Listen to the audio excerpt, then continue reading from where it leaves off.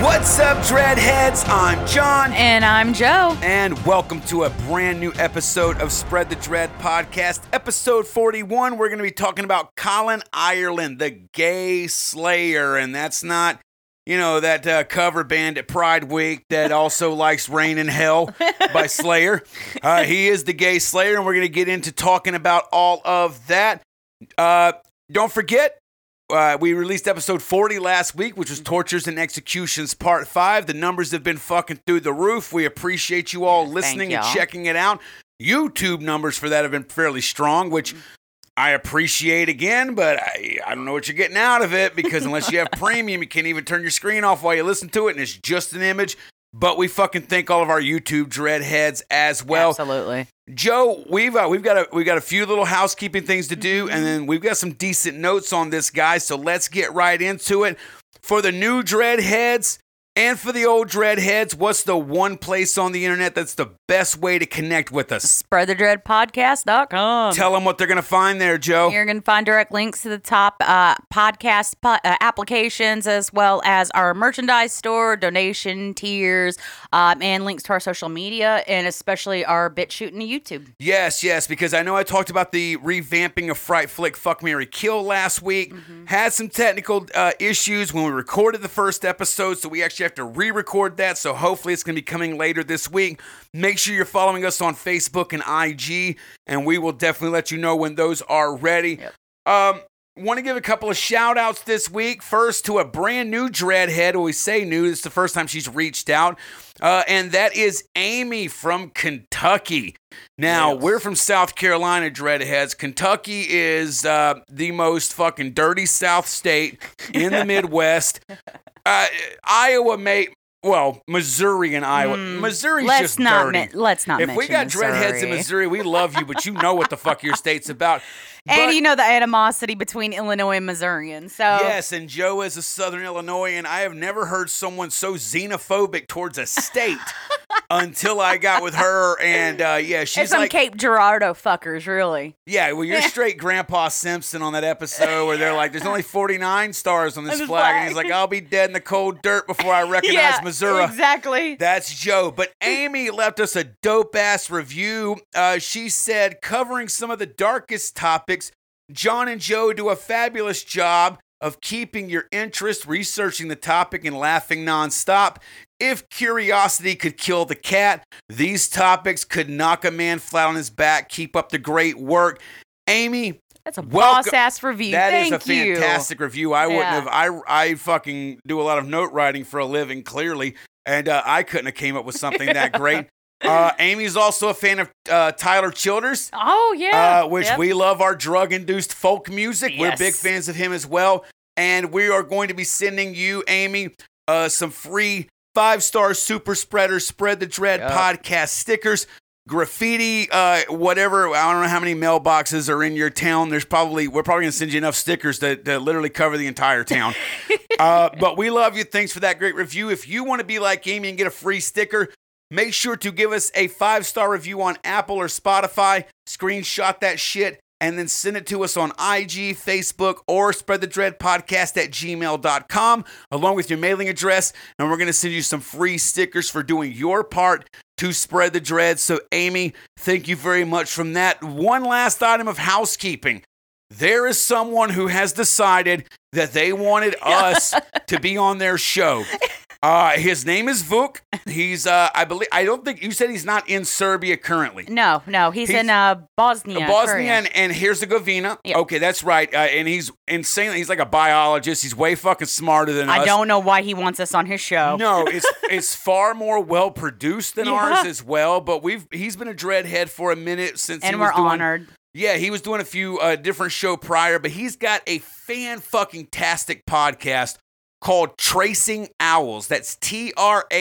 And then, of course, Owls, Owls. And if you like the fucked up dark shit, but also like some of the fucking wacky out there conspiracy theories and just alternate history and all kinds of fucking weird topics, this is a much better show than what you're currently listening to on topics, talent, and polish. But we are going to be guests on our buddy Vuk's podcast, Tracing Owls, and we're going to be talking about the history and mythology of snuff films. So you know that's right up our fucked up alley. We don't currently have a release date, so again, make sure you're following us on Facebook and IG. As soon as we have the release date for that, we're going to be promoting the fuck out of it. We're going to be recording with him this upcoming Saturday.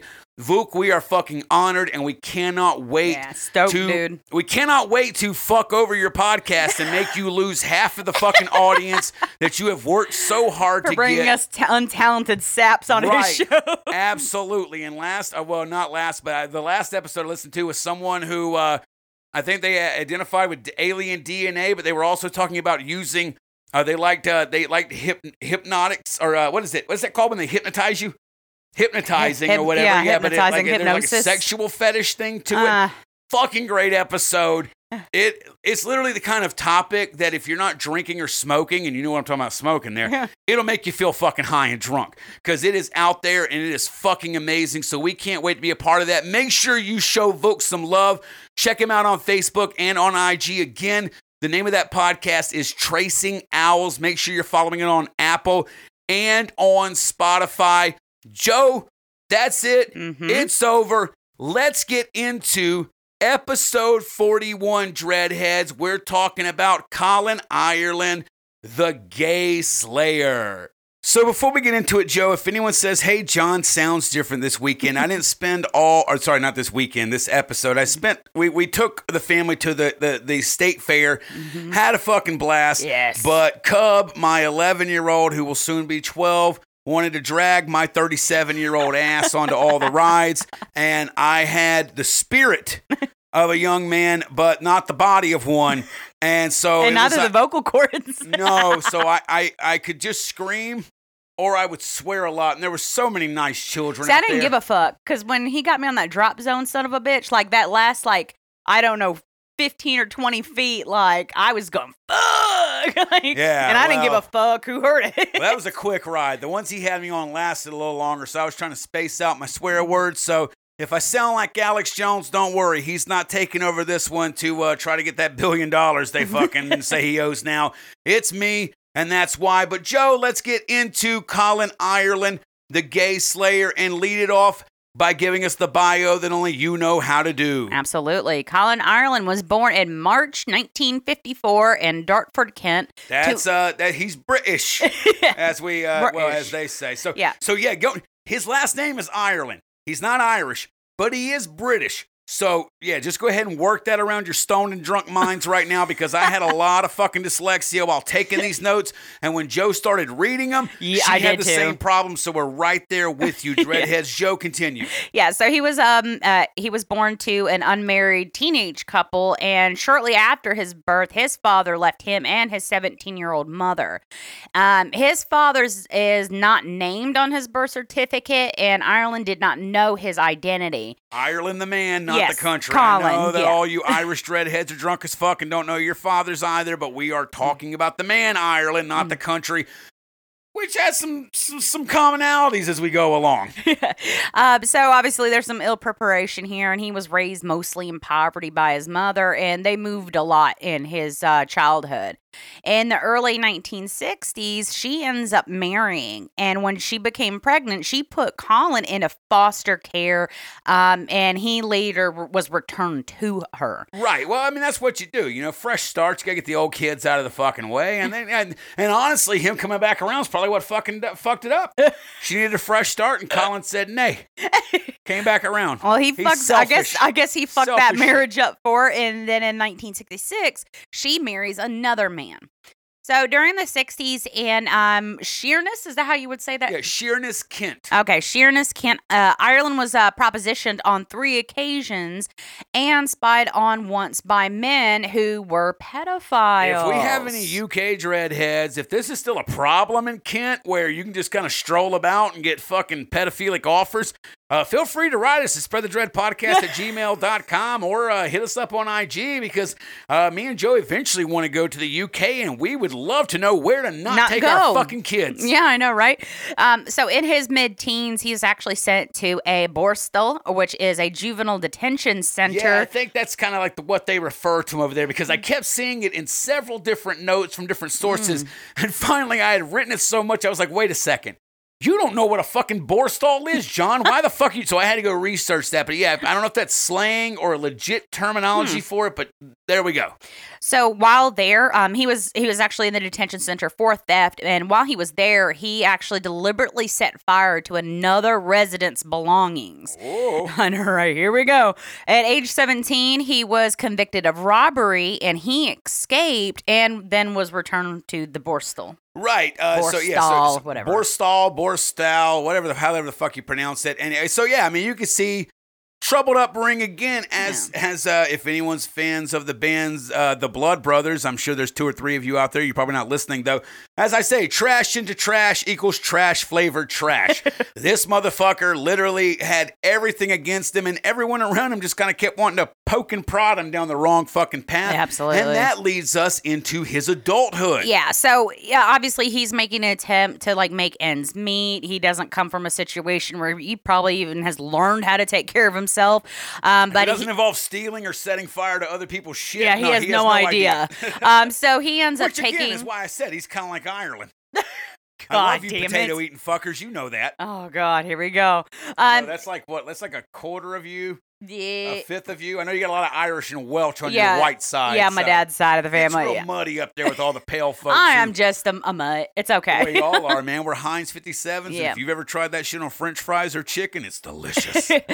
So he had a series of, manual labor jobs. And in December of 75, he was convicted of car theft, criminal damage, and 2 burglaries for which he was only sentenced to 18 months in prison. Right. Now we're talking 75. So remember, he's born in 54. So at this point, he's 21 years old, fully fucking, he's been, it seems like keeping his nose clean since he got out of juvie and then, again, fucking old dogs and old tricks and there he goes. Yep. So he was released in November of 1976 and he moved to Swindon, Wiltshire. And he lived with a woman and her children for a few months. The following year in 77, he was convicted of extortion for which he was sentenced to 18 months in prison again. I'm telling you, man, that sometimes those 3 hots and a cot are kind of fucking appealing. I guess they are for him. Winters in the UK are cold. So 3 years later, in 1980, he was convicted of robbery, and he was sentenced to 2 years in prison. Are you dreadheads sensing a pattern here? I know I am.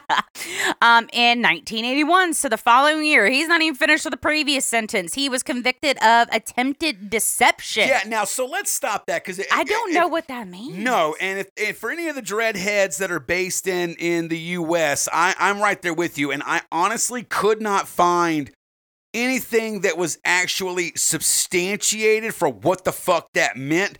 So if sounds like a con. Right, that's what I could best figure, and maybe that's just, they have a fancier fucking pinkies out at tea time fucking word for it.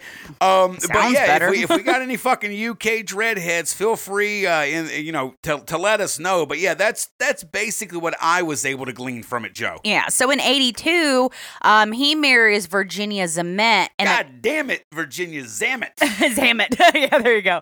And, they end up having a daughter, and they're living in the Holloway area of London. In 85, so here we are 3 years later, he was convicted and sentenced to 6 months for, quote, going equipped to cheat, end quote. Researching him, I don't know if things have changed now, made me really worried about going to the UK because I'm worried I'm going to commit a crime and literally not having any idea. Yes. I don't know if it was something to do with fraud, if it was something to do with like gambling. I have no idea. But again, I had a few different sources here and I could not get any of them that coalesced to say exactly what that meant per British, UK, EU law, whoever the fuck's running. We gotta have somebody who would know that lingo. Let us know, right? Please. But moving on into 1987, Colin and Virginia divorced after she discovered he had committed adultery. She had no problem. 10 toes gonna creep. Right? Maybe that's what going equipped to cheat. I don't know what is that like going out there with like The flowers dildo? and a pocket full of fucking rubbers and Oh, a fucking well, hard-on, strolling shit. down to ye old pub, meeting some floozy you met at the fucking stockyards. I don't know, but she fucking left his ass.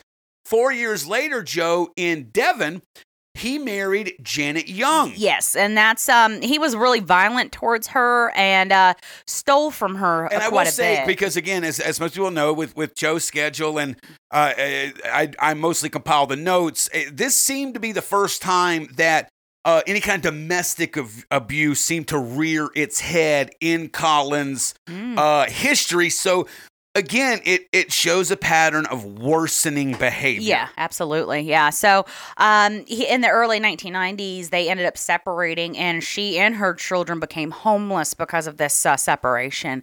Colin ends up moving to the South End-on-Sea, where he became homeless and lived in a hostel. While he was there, he decides to become a serial killer as a New Year's resolution to become famous, y'all. Right. So now this is something to remember about Colin. Now, this is what I found so interesting about him, was that obviously, if you just listen to everything, he has all the makings and trappings of a serial killer. Like, everything's perfectly laid out. He had Troubled childhood, shitty everything. foundation. Yeah, pretty much the whole fucking trifecta that you need to become one. But Colin actually admits to deciding to do it, and he does it for notoriety. So he spent his time meticulously, and I'm not lying, meticulously studying serial killers. Spent tons of hours reading about them, learning about the different profilings and what profiling meant in different geographic locations, not only in his own country, but worldwide. And due to his research, Colin decided, and now here's where the guy, I don't want to say he did a right thing, because it wasn't right, but he made a smart move. Colin decided that due to his research, he was going to commit his murders a decent piece away from where he lived. Again, we're talking about he's living in a hostel in South End-on-Sea. I don't know where all these towns are. Again, my UK dreadheads can hook it up. But so he decided, hey, don't shit where you eat. Yep. And maybe we can get, we can do this. And the reason that he decided that was because he decided he needed to have at least 5 victims, because from what he had read, a person needed to have at least that kind of a body count to qualify as a serial killer. Colin Ireland wanted to be a serial killer, which again is fucked up. Over here making a to-do list and checking shit off. Dude, this may be the craziest fucker yet on this show, because he's over here planning how to be known as a fucking serial killer. Now, because of its reputation within the gay community, now, hey, want to go ahead and stop that? You guys know we love you no matter what your fucking pronouns and all that garbage shit, or where you stick what, or who you rub what against. Yep. We fucking love you. Dread is fucking equal opportunity for everybody. But I'm gonna give you the notes the way I was fucking giving them. So if you fucking that's offensive, well, fucking find the article. I'll give you the fucking links. Go browbeat and cancel them. You ain't fucking doing it to me, and I think by now you fucking know that. But because of its reputation in the gay community as a place to easily find a partner for the night, Ireland chose the Coleraine Arms pub on Brompton Road in West London to hunt for potential victims. Again, if we have any UK dreadheads that maybe were alive back then, y'all might be going like, oh yeah, that he ain't lying. Members of the pub, Joe, would actually wear various color-coded handkerchiefs to indicate what they were into sexually, which would again, it was fucking fish in a barrel. This would only make Ireland's quote unquote career as a serial killer easier, because he was able to avoid misunderstandings in approaching men that would not be interested in what he had worked in his mind would be the best way to lure them back. the best way to, as you'll see in a second, lure them into vulnerable positions. So, I remember when we were sorry. When he said positions, I was like, no. Well, yeah, I mean, that's what these poor dudes were thinking. That wasn't what was on fucking in Colin his mind, yeah. Ireland's mind, but it reminded me back when we used to have the gel bracelets. I don't know if this was a worldwide thing, but in the late 90s, early fucking millennium, we all had the colored bracelets, and we all just fucking wore them because we were fucking weird. Yeah. Well, then out of nowhere, suddenly like a sex game has sprung up around these things where, hey, if you've got this color wristband, you blow guys. If you do this, you eat ass. And if you do this, you take it up the ass. Well, it's kind of similar to that shit here recent, or like maybe a couple of years ago, was about the colored hair ties that people would wear. The girls would wear at school, and that was supposed to be color coded for like sexual proclivities. And I was just like, there's no way that these young ass kids in elementary school know about this shit. I mean, probably but man, not. I don't know. I'm always getting surprised these days. Well, it just further goes to let you know there's nothing new under the fucking sun. No. So even back then, it kind of floored me because I remembered I had a big old Mama Rollins, rest in peace. I had a big old fat Southern Baptist mother, and she let me get away with a little bit of stuff because I was a fucking weirdo. And so I had the jelly bracelets. The moment that the minister fucking brought that up, they were all gone because she didn't know who I was blowing, who I was slinging dick to, who was slinging dick into me. Everything under the sun. Honestly, you're lucky you just didn't get backhanded for no goddamn reason. I'm surprised I made it out of the church parking lot without my hand getting cut off for her to remove it. But that goes to let you know that there's nothing new under the sun. No. And it actually, when I read this, I was like, holy shit, this is a cultural thing that, fuck, if it's popping up in the 90s in the UK, who knows where it came from originally and shit like that. But as we suggested, and let's fucking strap in, dreadheads, we're getting into it. This system would give Colin Ireland the perfect capabilities to stalk his prey from a distance and know a lot of what he needed to know about them in order to approach them, make them comfortable, get them vulnerable, and become the serial killer that he wanted to be so very badly. So victim numero uno. Yes. Yeah, so Peter Walker, March 8th. Great uncle of Paul Walker. I'm lying. Yeah, I was about to say, please don't I'd say that. RMP, but yeah, I know some of you get offended. I don't give a fuck about those movies. Go ahead, Joe. Peter Walker killed on March 8th of 1993. Yeah, so he's posing, Colin is posing as like a dominant partner, and he begins looking for victims at the pub. Which is a good idea. If you're looking, if not, open your phone screen real quick and look at the video art for this. This dude was a fucking lug. He looked like the British version of fucking Lurch from the Addams Yeah, he's Family. a jughead. So he's big and brawny guy. I'm sure someone would have loved to sub that guy's size, but it wouldn't have made a lot of sense and would have seemed way more sketch. So kudos on him for at least being like, no, I'm the bear. Top. Yeah. I'm a bear. It's fine. I'm going to do this. It's all for an end goal. It's for infamy. Let's do it. So what's interesting about this is that Colin enters the pub, and not long after he's arrived, he's actually approached by Peter Walker, and he's 45. He's a 45-year-old choreographer and obviously a submissive partner. Likes to dance and likes to take. I'm good with it, bro. Live your life. Yeah, live your truth. They actually both left the pub together and ended up at Walker's apartment in Battersea. These are some fucked up city names. Well, I think they're kind of like that one, but I'm just saying it's really unique. I'm not fucking with a dude from Battersea. I don't give a shit if he's a submissive choreographer or not. I'm not fucking with that. You're clearly tougher than me. But again, don't forget, Ireland is still living in the hostels. The best I could figure out, if he's bouncing from hostel to hostel, couldn't figure it out, but I never could find out. Once he was at, what was that place? Southend-on-Sea, where he was in the hostel. If he bounced around, it was to nothing permanent. And again, he was going home with his victims, fitting into what his MO was, and it makes him more comfortable, away from where he was staying. Yeah. So, and obviously, this actually plays into his victim being more comfortable because they're thinking, "Oh, I had the home base advantage. I'm going to my apartment."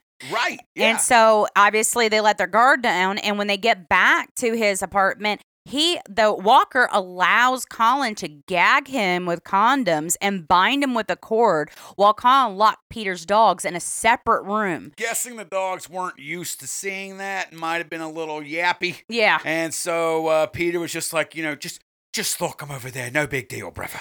Now, obviously, Walker was brutally beaten by Ireland, Colin, who actually used like a dog chain, and a belt to torture him before suffocating him to death with a plastic fucking shopping bag. Yeah, so, I mean, there was a lot of... There's a lot of aggression getting taken out here. I wanted to say brutality, but it's not... It's as you'll go on, this isn't Colin Ireland was not someone who just left ghastly, fucking damage to him, but there was a lot of physicality to his stuff. There's a lot of anger he's trying to get out here. Right. Yeah. So after killing him, Colin took some of Walker's pubic hair and burned it just so he could smell it. I could not find out why, but again, we are talking about a guy who decided that he wanted to be known as a serial killer, so we're not going to look for curiosity just got the best of him on that one. I don't know. Every time I manscape in the shower, I have no interest in knowing what it smells like. I'll go ahead and tell you that right now, but I'm not Colin Ireland, so I guess it is what it is. But yes. So he seems to be really comfortable because it says next that he actually started cleaning the apartment and removing like objects around the apartment that could possibly even be connected to him. Right. So he's taking his time. Well, I think that it was to me personally, I think it was so important to him to hit that number, to be all he's focused on is being known as a serial killer. He's not really focused about getting away with it or anything, but at least not on the long term. He's just trying to get to that number. Now, I gotta be thorough. I gotta be good because I've got to make sure that I'm covering things because I've got to get my victim count. Otherwise, they're gonna think I'm not a serial killer, and that's what he wanted. He's removing objects, he's cleaning, anything that could connect him to it. Now, during the process of this, Joe, Ireland discovers, I'm guessing some sort of paperwork or medication was around, that Walker was HIV positive, which fucking enraged Colin Ireland. And this resulted in him pushing condoms deeper into Walker's already dead mouth and throat and esophagus in like a fit of rage. Don't know what that's about. I don't even know what that would look like. How can you? I don't know. Well, I shouldn't do. Well, I'm not on video. I mean, how do you fucking just do that with your fingers and rage? You were literally finger banging your own hand. I don't think Colin took the condoms out. Thank God there is not a YouTube video. Rolled them over his fingers and fucking finger banged his victim's head like you did. Again, though, it seems almost nonsensical. Yeah. Because the victim's already dead. He's already shown a proclivity to physically being fine with beating him. So again, I don't know. And again, maybe it's further down in the notes and I don't remember it, but I remember the whole time writing this being like, why is he doing that with condoms? They're already fucking dead. And then I was just like, how many condoms did he buy? I know. And I mean, and those fuckers ain't cheap. So you're over there just wasting them. Just sticking them down dude's throat. I hope they were lubed. I mean, he guess he's dead. It doesn't matter, but whatever. So Ireland leaves the apartment the next day, Joe. And he actually left, so I guess... goddamn immature. Right. Is it not? When I read that, I was just like, what a fucking... 69. What a fucking smarmy shit you are. Yeah, I guess Peter Walker had some teddy bears around. And so Ireland took two of the teddy bears and positioned them into a 69 sexual position. That's when a man and a woman who love each other, or a woman and a woman who love each other, or a man and a man who love each other, or a either or neither nor who loves another either or neither nor, decide to make it real easy to access orally the other person's genitals. Just in case you didn't know that, dreadheads, the more you know. Head to crotch. There you go. Yeah. It's the laziest way to do oral, but it's also the funnest. So he just did that, I guess, just to be a fucking weirdo. Now, Joe, tell us about the day after the murder. Yeah, so after the murder, he's hearing on the news reports of the crime, And Colin called the Samaritans and a journalist from the Sun newspaper, advising them of the dogs and that he had murdered their owner. Right. So this is the temptation. This is the carrot. He's just like, oh, already getting a little bit in with the media and stuff like that. And that Ireland ego. fucking tells them. Obviously, he's not like, I'm fucking Colin Ireland. I live in a fucking hostel by South. But he was like, hey, I want to be a serial killer. But apparently, he was worried about the dogs. So he was like, hey, I fucking locked them up. I didn't want them to go fucking hungry. Yeah, thanks I did for this. that. Oh, and by the way, I'm a serial killer. I'm pretty fucking badass. You guys are going to really fucking love me later on down the line. Now, a former boyfriend of Peter Walker was later interviewed and told the police that Peter he wasn't into sadomasochism and was actually more than likely forced into it by Ireland again. Oh, whatever. Well, it's the example. People get into sexual shit with different partners. For him to be like, promise you, dude. There's some good friends of mine that listen to this show. You guys and girls have no fucking idea what goes on behind my bedroom door. Fuck that. We're all adults here. Nobody needs to know that shit. That's between me, you, and whatever Sky Daddy may exactly exist who sees all this shit. But moving on, Joe, let's get into victim number 2, Christopher Dunn. Yeah, so he was killed on March 28th of 1993. 2 months later, Ireland returned to the pub and met the 37-year-old librarian, Christopher Dunn. Of course, Dunn feels comfortable, invites Ireland to his flat in Wealdstone, and Ireland repeated the process of tying, handcuffing, beating, and torturing his victim, and went as far as to hold a lighter flame to Dunn's testicles before suffocating him by stuffing pieces of cloth into his mouth. So he's got that is so goddamn fucked up, and I don't even have fucking balls to sit there and just torch him like that. I'll tell you this much. I think it was Betty White who was credited in saying, it's like, I don't know why they talk about being tough as having balls. Like, balls are really fucking sensitive. And she was like, they should talk about being, a pussy being tough, because she was like, and I quote, that thing could take a pounding. Yeah. R.I.P., you fucking angel. This earth was not good enough for you. But yes, as a person of the testicle-owning community, I promise you, if you are just gingerly swathing a fucking flame across my testicles, fucking kill me. Kill me as soon as possible. I don't care how. Don't do fucking that. Like, no, that is fucking terrible. I know, that's awful. I've nicked myself shaving down there. Hello, ladies and male dreadheads. Just let you know your boy stays fucking trimmed. But the burning sensation of a small razor cut is almost unmanageable. Let alone someone down there acting like they're trying to fucking light a wet firecracker. I think I was in the bedroom that time you did that, because all I heard was, woo, that burns. If you nick yourself down there, for one, you should always be aftershaving. It's a good way to do it, and it helps heal immediately.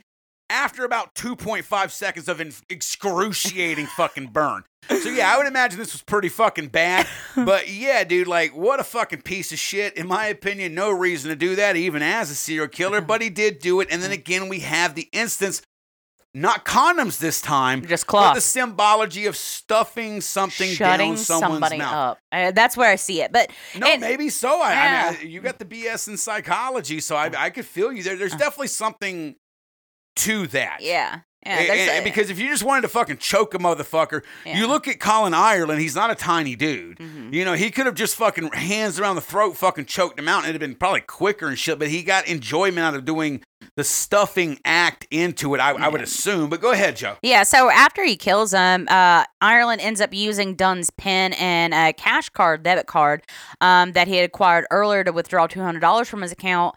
And it was in order to continue funding his crimes, since he was still unemployed. So he must be still living in that hostel. Right. I mean, he's definitely not affording any kind of flat or anything, whatever they fucking call him over there. But yeah, so yeah, I mean, he's, at this point, he's like, just, a couple of quid.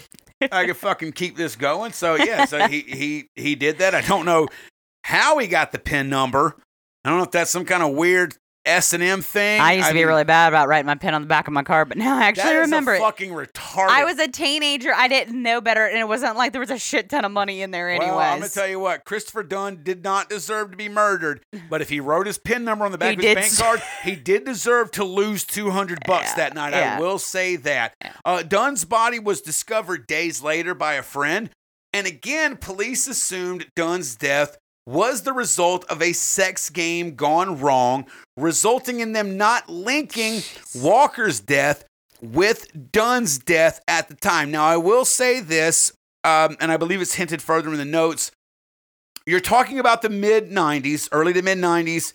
We're talking about the middle of the AIDS pandemic, all that stuff, and there's a lot of stigma. We don't get into politics on this show, but if anyone is a member of the gay community that was alive and active during back then, you know the way, and like I said, I was born in 85, and even I remember, mostly from growing up in church, how stigmatized gay men were. It was literally like you were worried about shaking people's fucking hands and shit the way they were fucking acting back then. So again, the cops, this is an easy one to write off. Oh, it's some kind of weird gay sex thing gone wrong. Again, you had a few differences there. Maybe the testicle burning actually left some sort of scarring. You do have a guy who's got stuff shoved down his throat, but it's not condoms this time. It's something different. There was nothing mentioned about him taking any kind of money or stealing off of Peter Walker's debit card. Now, at this time, you've got someone who there's a card missing. So he's slightly changing the MO because I could kind of see where they weren't linking it together. Right, but I will say, even as they should have still looked at it though. Even as a soft hetero male, like, dude, they were going to be looking for any excuse in the book. They obviously. They would have said, hey, this is where we last saw him. Oh, it's this pub that's known for having this very active gay scene and stuff like that. So just so you know that homophobia, it's not unique to any country. No. It was a thing that even was going on then and probably actually led to Colin Ireland being able to, spoiler alert, hit his fucking amount. Joe, which brings us to murder number 3, oddly enough.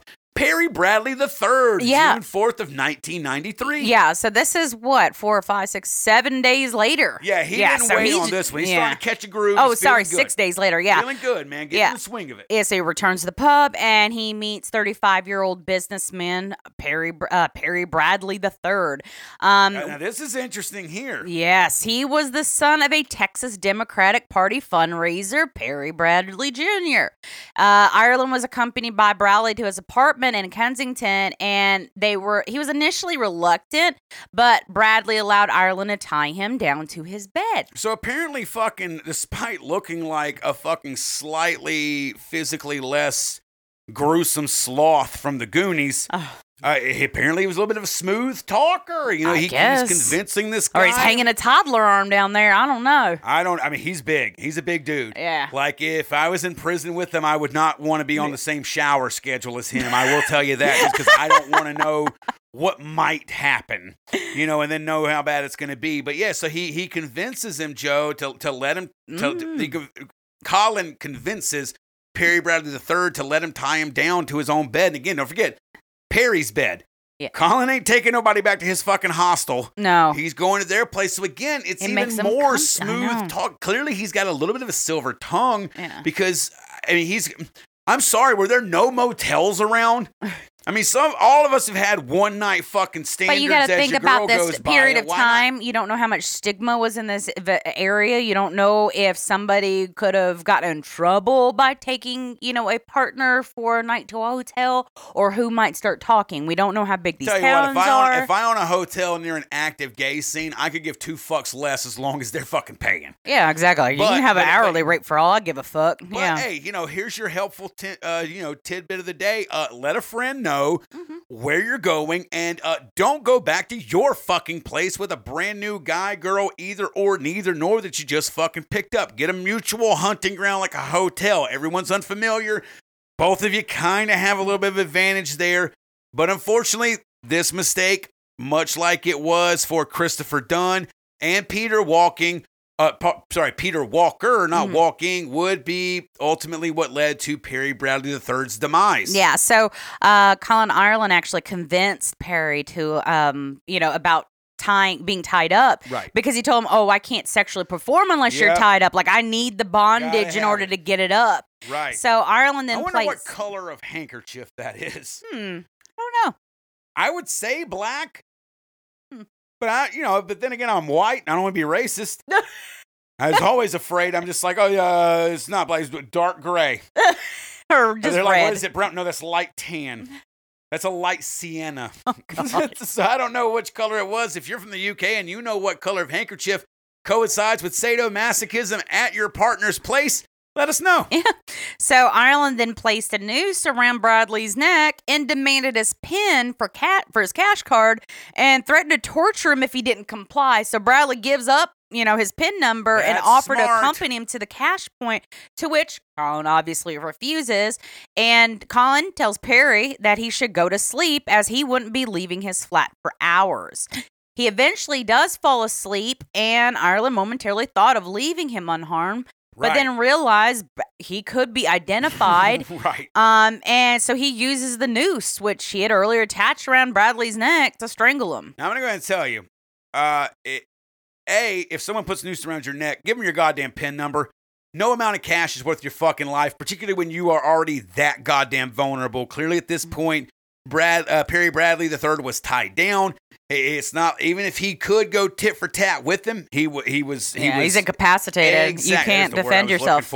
So give it up. And then also, if someone says, hey, you should go to sleep, I'm not going to leave for a while, ask them to take the noose off so that potentially when they slide it back on, because there's no reason to think that they're honorable at this point, maybe you'll wake up and have a fucking fighting chance. But from what I could tell, Perry Bradley III eventually nodded off with this noose on his neck. And like Joe said, Colin thought about leaving it be. I think that maybe he was like, okay, he's compliant. Was easy. Yeah. Something like that. But again, he's got this number. He's got this goal. He's not here for the money. He likes the money because he's fucking broke. He's living in a hostel. He needs the money. But ultimately, he kills him. He did that. And then he cleans the apartment like previously. He steals $100 and leaves a doll on Bradley's dead body before leaving the apartment and withdrawing an additional $200 from his checking account. Right.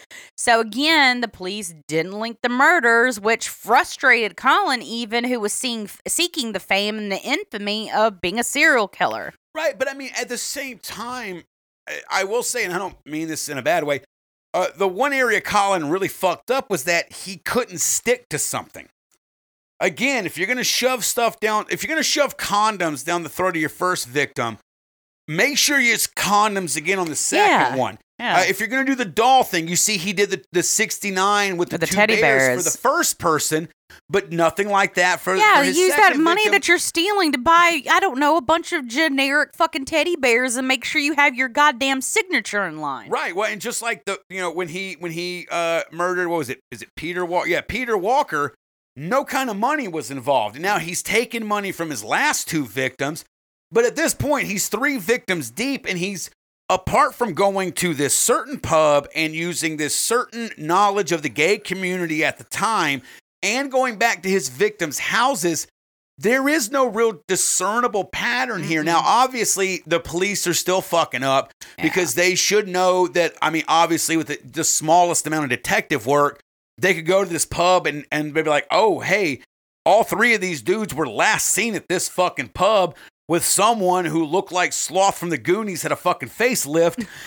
Maybe we should go trolling around again. This is I don't know if this is a rougher part of town and there's a lot of dudes looking like that, or again, they know that it's involved with the gay community.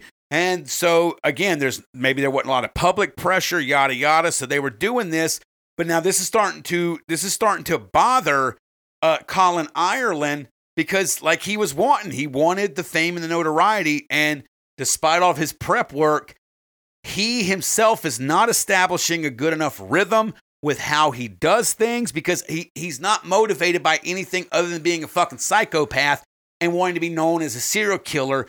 So he's fucking up on his modus operandi, and it's giving the police an excuse not to link So he returns to the pub 3 days later. He's starting to get. Yeah. I think you can start to sense like he's getting antsy. Yeah. He's getting antsy. He's not getting the notoriety. There's no mug shot out there. People ain't talking about him, and I think it's a little egotistical too. Like there's a little bit of air of like maybe I'm not gonna get caught. I can ramp this shit up. Maybe I'm so goddamn good at this. Fuck it, let's amp it up. Again, if he either way, he's technically taking the right path in speeding and ramping up his shit, whether you're wanting to get caught and get the notoriety or you're starting to get a little bit of narcissism in there and think you're doing it and getting away with it. So he, he's acting as if. A little bit of column A, a little bit of column B. You're right. Yeah, so Colin A and Colin B. Oh, John, you bitch. So this is 3 days later, June 7th of 1993. He returns to the pub and he finds his next victim. And he is a 33-year-old warden named Andrew Collier. At Collier's flat in Dalston, Colin Ireland ties up Collier and demanded his PIN and cash card.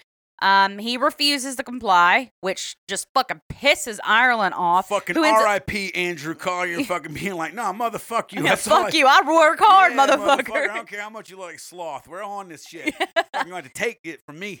So, obviously, this fucking pisses Ireland off. He ends up strangling him to death at this point. Again, though, we're breaking everything. Now he's literally killing in a fit of rage. Yeah. Where everything else was a little bit more planned and everything like that. Now he's just full on like, I can't have your PIN number.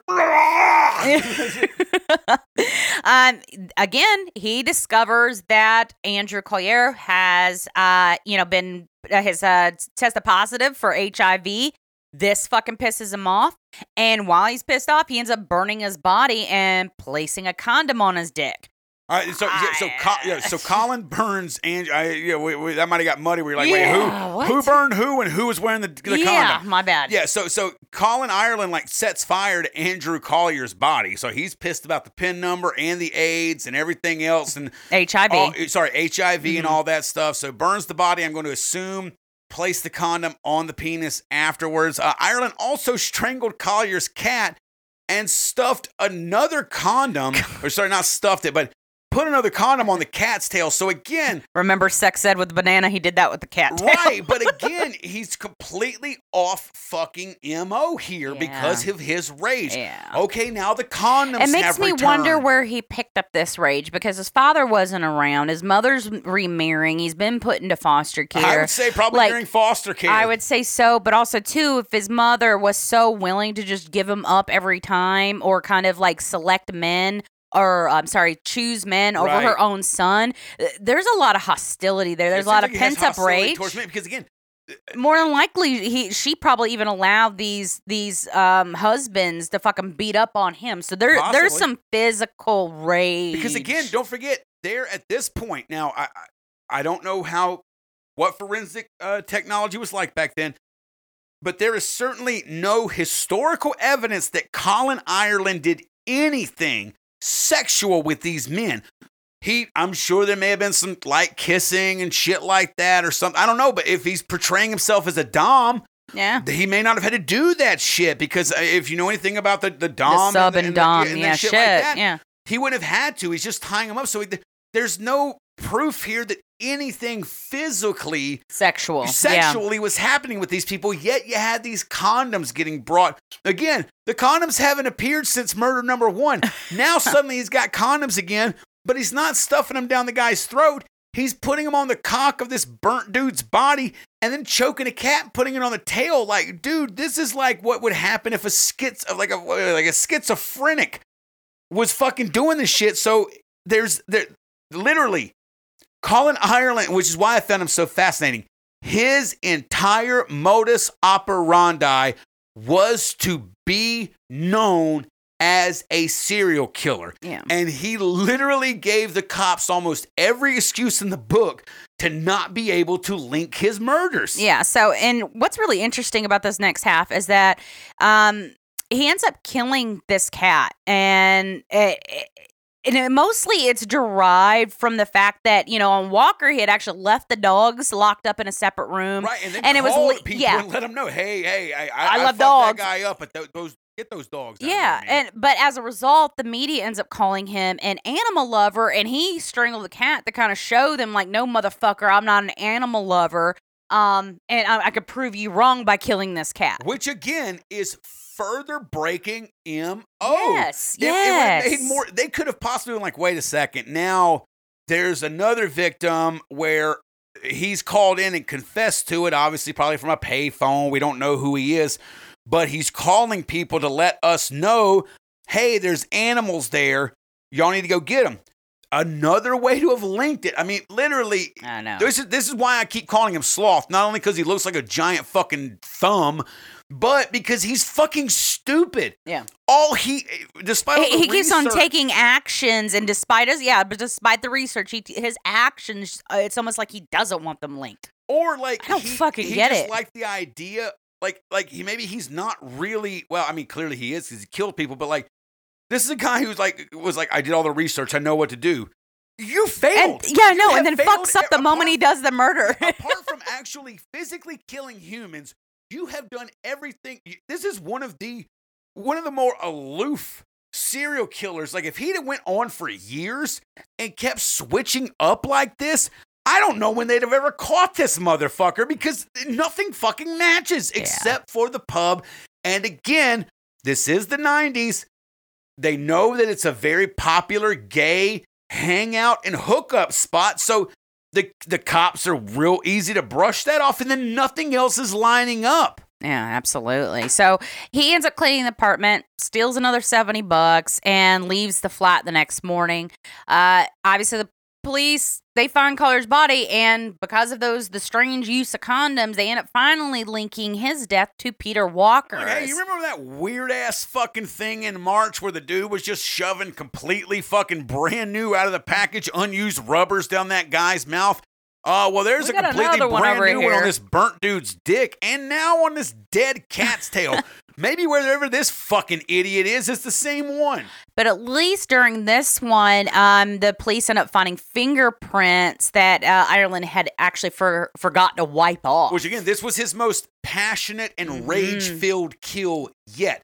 And I think that it's clear that he liked being the dominant. And I think this is one of the first people that he killed, Andrew Collier, that actually challenged him during the moment. And that may lend to feeling lesser of a man from the way that his mom abandoned him and choosing other men over him. So now someone's testing his manhood, well, you ain't gonna fucking do this. No, I'm not giving you my fucking pen. Yeah. And he just fucking exploded on it, which, led it to where it is. So the police, again, they found the fingerprints.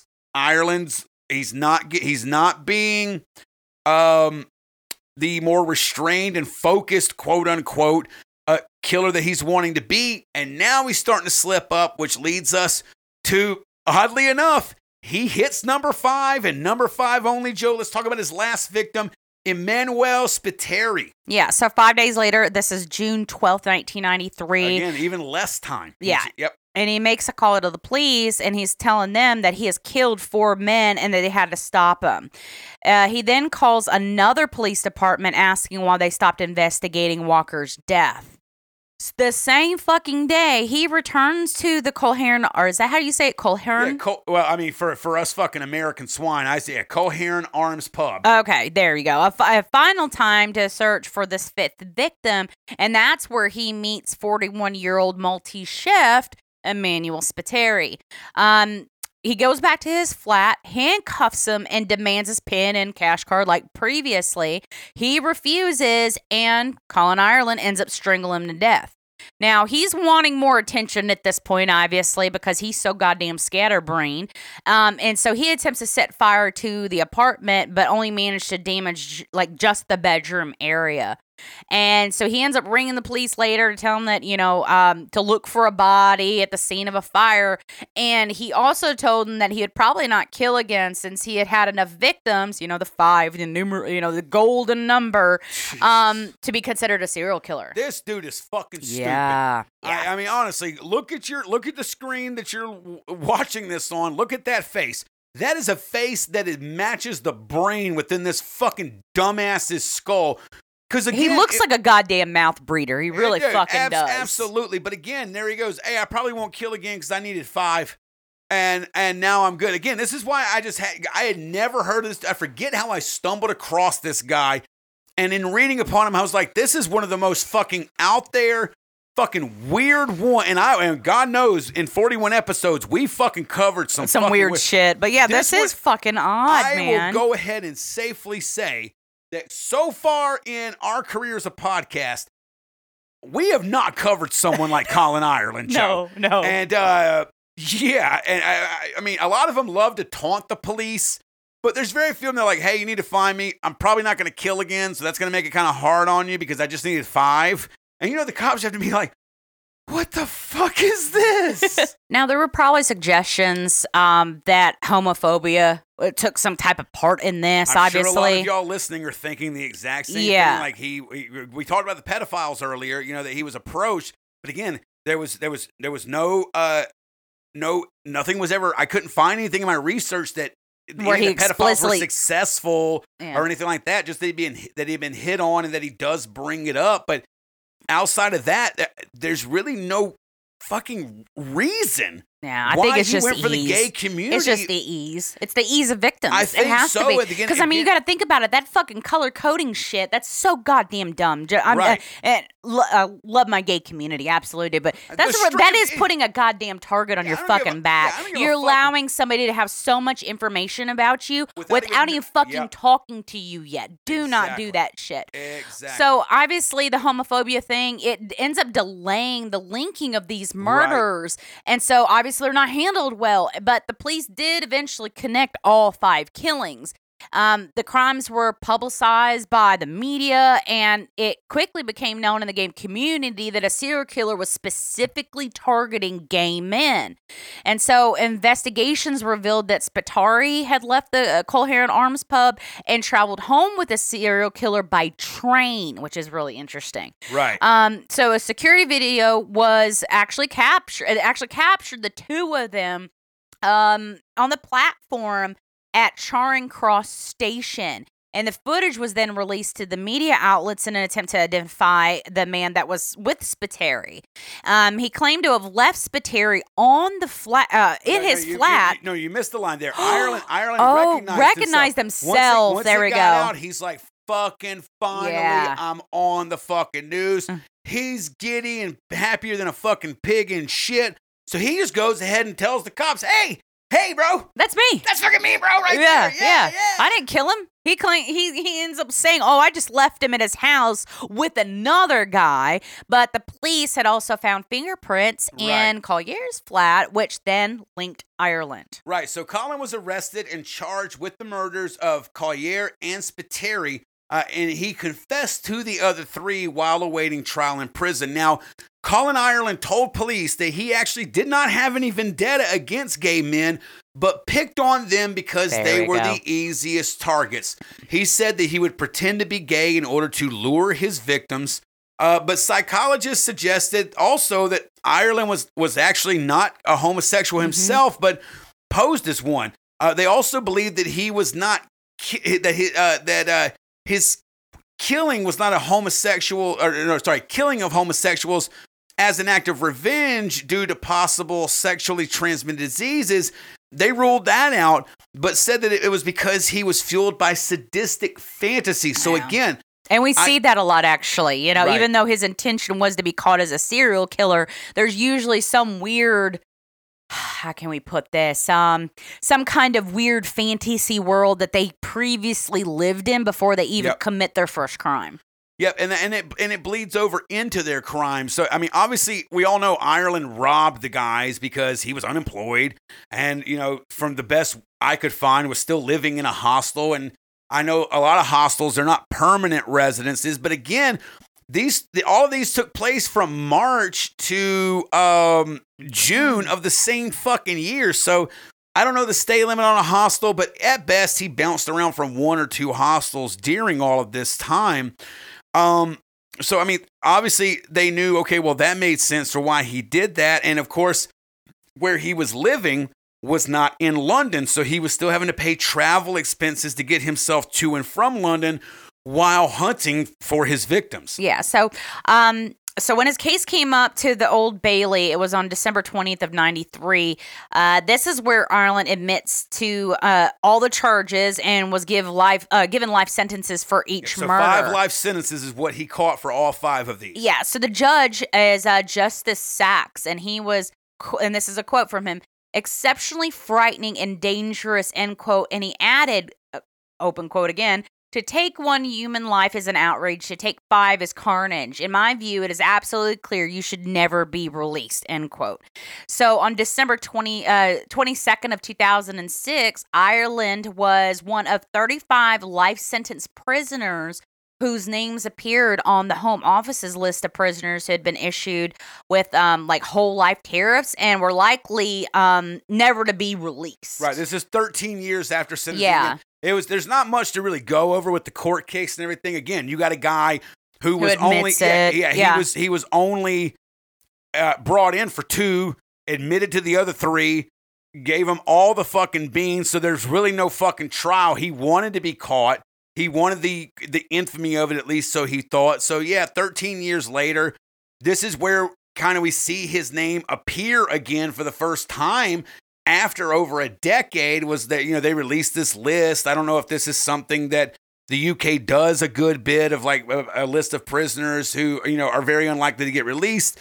But there his name appears again. Now, Colin Ireland's crimes obviously received a lot of sensationalist coverage in the tabloid press. Again, you're right in the middle of all of the AIDS panic and pandemic. Everything is laid solely at the solely at the feet of gay men for the ones that are spreading it and the ones that are causing it and all this. So, I mean, it's literally right place, right time for what Colin was doing. I would like to think that he was smart enough to be trying to capitalize on this, but we just read off how he fucking committed all 5 of his murders. Smarts does not seem to be one of this guy's main fucking features. Yeah, and this is honestly how he earns the nicknames, is through the tabloid, the Gay Slayer, and it was also headline as Jack the Gripper, which, by the way, I think is a fabulous fucking headline. I honestly like that one more, but in all of my research, the Gay Slayer was the biggest one, and I'm like, you guys fucking missed the boat on that. Jack the Gripper? Right? That's a goddamn badass name. But then again, this motherfucker is basically a tall thumb with like 1 brain cell in his head. He didn't deserve that fucking shit. But yeah, now Jack the Gripper was actually coined by the tabloid outlet News of the World for anyone who knows about that. Joe, let's wrap this up. Yeah. February 21st of 2012. Ireland dies at Wakefield Prison. Yep. And so after he kicks the bucket, a spokeswoman for the Majesty's Prison Service actually save the Queen. Yeah. Quote, he is presumed to have died from natural causes. A post-mortem will follow, end quote. Later, his death was ascribed to pulmonary fibrosis and a fractured hip he had suffered earlier in the month as preliminary causes of death. And obviously, that puts a nice little final fucking bow on this episode. Absolutely. A bow maybe tied out of a handkerchief. That's or some condoms. You can do all kind of balloon animals. You can do great bows with all those. But yes, that does bring to end episode 41 about Colin Ireland, the Gay Slayer. And I will venture to say a lot of you, especially if you're outside of the UK, probably never heard of this motherfucker. Definitely not the most gruesome guy we've covered here by a fucking long shot. But very interesting on a psychological level. Abso-fucking-lutely. And you guys know we could be like those shitheads at Hulu or Netflix and give you the 38th fucking Dahmer thing like you guys fucking like. And we dig that shit sometimes too. But the Dread likes to keep it spiced up. So now you're going to be able to tell all of your friends and family who still talk to you, which is probably not very many because you like us. And won't be soon. Yeah, and then you bring up this, like, hey, did you know there was a serial killer called Jack the Gripper? And he only, and he did it. Yeah, they're going to all fucking disown you if they haven't done that. They'll disown you fucking further. But we hope you enjoyed the episode. And, of course, we enjoyed recording it. Don't forget to check out Tracing Owls on Facebook and Instagram. And then, of course, on Apple, Spotify, all the major podcast platforms. You're going to love that show. And Joe and I are going to be guest hosting about the topic of snuff films and their history and mythology. We're recording that this upcoming Saturday. As soon as we know what the actual episode release date is, we will let you know that. And then again, one final big-ass, bomb-ass shout-out To our newest member of the Dreadhead fold, Amy in Kentucky, thanks for that dope-ass review, and we are going to get your free stickers into the mail. If you want free stickers, do just like Amy. Head on over to Apple or Spotify, give us a 5-star review, take a screenshot, send it to us on Facebook, IG, or Gmail along with your mailing address, and we'll be sure to send you some free stickers as well. Joe, one final time, everything they ever need in the world to cover all things Spread the Dread, what's the one place to go? SpreadTheDreadPodcast.com. Absolutely. Links to all the podcasts, YouTube, BitChute, a donation, merch, all that shit. And if you don't know what any of that shit is, just go there and go look around. Absolutely. And again, don't forget to make sure you're subscribing on BitChute and YouTube. Yes. The revamp of Fright Flick Fuck, Marry, Kill is coming. Again, me and my brother actually already done it, but there was some technical issues, so we're going to do a re-recording of it to try to fix that up. And hopefully by this weekend, we will let you know. But don't worry, if you're following us on IG and Facebook, you are going to know when that episode's going to get ready to drop. And again, it'll be video format actually on YouTube and BitChute. And then, of course, the audio only will be available on all the podcast platforms, no matter how you choose to fucking consume us. Mm-hmm. And with that, we're going to wrap it like we always do by saying I'm John. And I'm Joe. And thank you for listening to episode 41 of Spread the Dread. Don't forget, it's fucked up out there no matter where you live. You leave the dread up to us, and all of y'all stay proud, stay powerful, stay positive, and wreck that fucking shit. Why don't you start right now and get the fuck out of here?